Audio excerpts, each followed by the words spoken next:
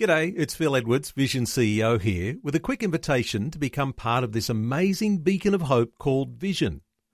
Together we can put our love into action to help people of all kinds build or rebuild their lives on the truth of God. Please consider the part you can play during our upcoming Visionathon appeal, remembering that it's your support that makes Vision possible, including this podcast. Life, culture, and current events from a biblical perspective. 2020 on Vision.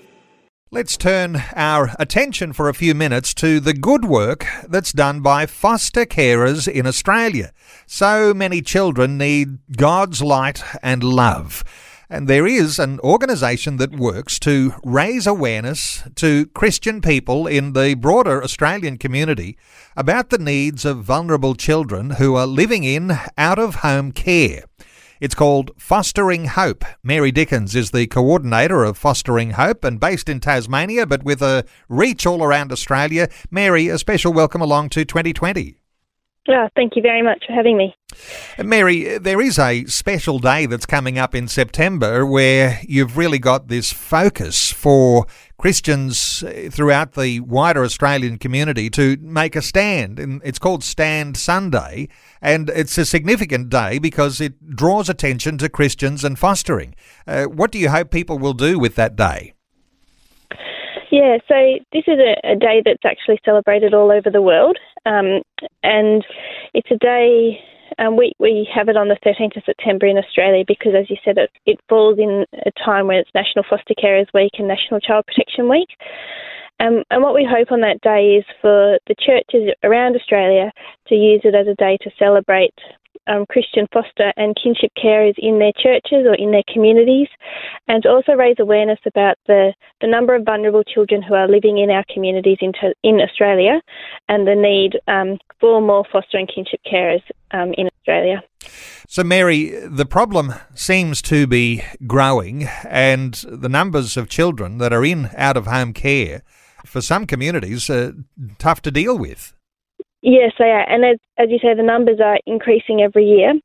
And the big problem we have in Australia is that the number of foster and kinship carers is decreasing every year. So we have more children entering care every year and less people becoming carers, and actually more carers exiting the system. So it's a deficit where we really need more foster and kinship carers. So that we can provide homes that are actually going to be places of healing and support for these kids who are entering care. You know, as I reflect on the history of the Christian church, one of the things that stands out as at different times when children have been very, very vulnerable is that it's Christians who've stood up and taken children into their own homes to care for them. And that really shouldn't come to an end because there are some sort of state-funded ways that happens. What's your encouragement to Christian people to think about the idea of foster care as something that they could do, even as something as a personal calling on their lives from God?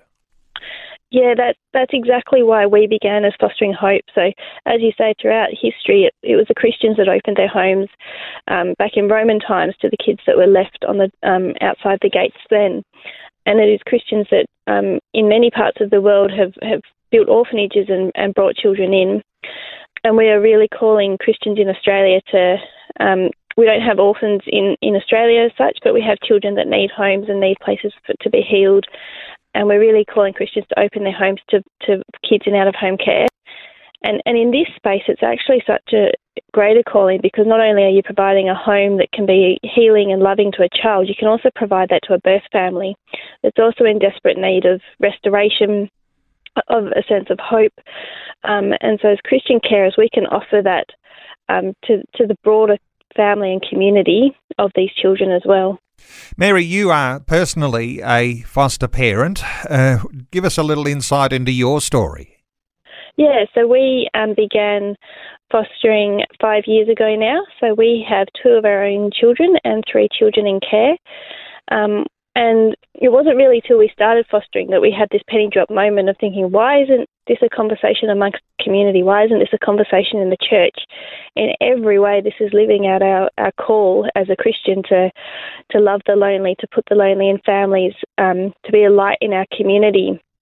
And through fostering, we've just been able to have so many great conversations with our own school community and church community about why we foster, God's call on our lives to love the lonely and love the vulnerable. And it really has transformed our family and our community and our church community as well, where we went from being one fostering family to 5 fostering families in a couple of years. And it's just been incredible. And through fostering, we've also been able to see restoration and connections with birth families. One of our little ones who's been with us for 3 years, he now has a great relationship with his extended family, and they almost feel like they've adopted us into their family. And you wouldn't have thought about that 3 years ago when we took him into our home. But it's just a ministry which has so many different layers of being able to show God's light and love. And we just really encourage Christians to think about it as a way of living out a local mission. We talk about going out to do overseas mission, but this is just a way of saying, who can I open my home to right here in my community, and who can I show God's love to? Wow. When we talk about fostering and we talk about some of the heartbreaking stories where children are coming from different backgrounds, and there's challenges there for those children. But give us some insight here. Are most of the children who are in these vulnerable situations, they're coming from homes where they've either been abandoned or neglected or in some form of abuse? I mean, this is where the heartbreaking stories come from. Mm-hmm. Is there a normal way of talking about where kids have come from? Yeah, so in Australia, children only enter out-of-home care when they're at risk or have been abused or neglected. So as we know, that God's design is for children to be with the parents they're born to. It's not for them to ever be removed. And as Fostering Hope and as Christians, we would never advocate for that. But if that does happen, those kids do need a home where they'll be that will be trauma informed and will create restoration. So the majority of children in Australia enter care due to emotional abuse. That's 59%. Followed by neglect and physical abuse, and a very small percentage with sexual abuse. And often these are situations of birth parents who themselves don't have the skills to be able to parent or the understanding, and often cycles of generational poverty or generations of children all being removed, so they've never been shown how to parent. Mary, come back to some of these numbers for us, because you mentioned that there's a bit of an imbalance. The number of children that are waiting for appropriate families, there's not as many families with their hands up as what you might hope there would be. So this actually does put a challenge before Christian families, doesn't it? Because you're wanting Christian families to put their hands up, because there actually is a wonderful reputation that Christian foster parents have. Take us into the way that Christian foster parents perhaps approach their parenting in a different way to some others. Yeah, so our experience of the Christian carers we know is that I wouldn't say we necessarily approach our parenting differently, but our call to become carers is a deeper call. So we're more deeply invested in the children, and we're not just offering our own hope and ability to parent these children. We also know we've got God's hope and we're praying for the restoration, and we're praying for healing. We're also part of church communities that can be part of the journey for our fostering families and for our children.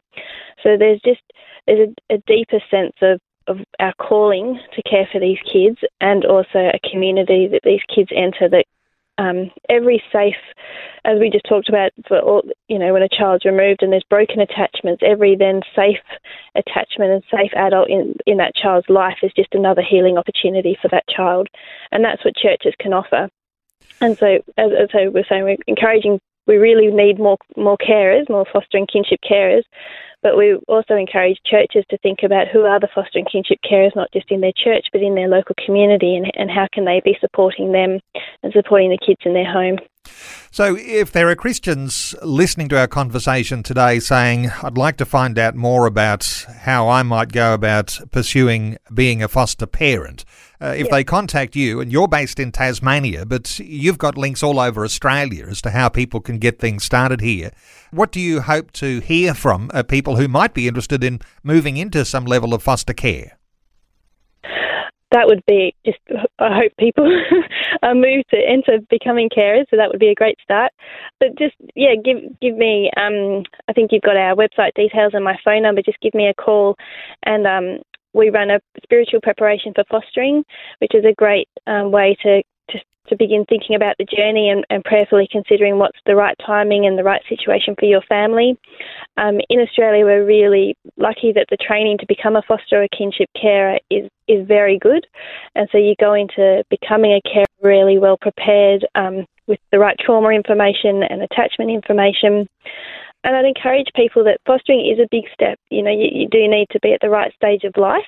But when you make that initial phone call, it doesn't just happen overnight. It's a 6 to 9 month journey of preparing, making sure your home's ready, making sure your immediate family and community's ready.